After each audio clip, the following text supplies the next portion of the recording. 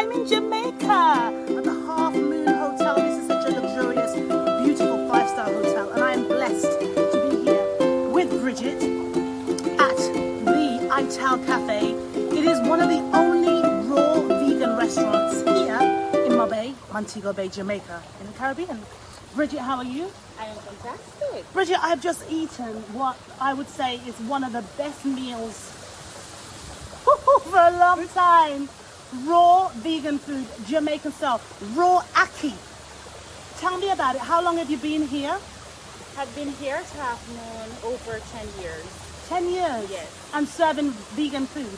No, well, the Ital Cafe started in 2018 by Dr. Harris Latham. Yes. You probably heard of him. He does sun-dried foods and natural foods, no cooked foods.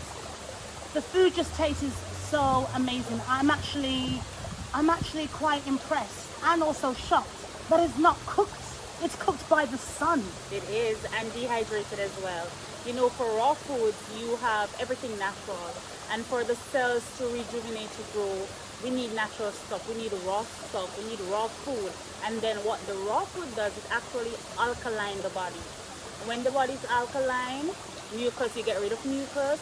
It's anti-cancerous, you get rid of parasites, you get rid of bacteria, and all these things are what actually cause diseases. So the raw food is really the best way to go. Do you eat raw food, I do, yes, of course, certainly. And I do my cold pressed juice every day. Oh, the juice was just delicious, delicious. So tell me, what type of people actually come here to the Ital Cafe?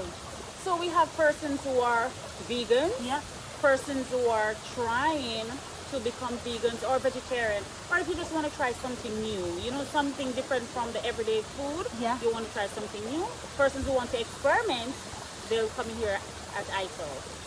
And after a massage, persons will come for lunch as well. So they're interested to find out, I've never had live hummus. What is live hummus, you know? And they want to try that. So, or the cashew cheese. Cashew?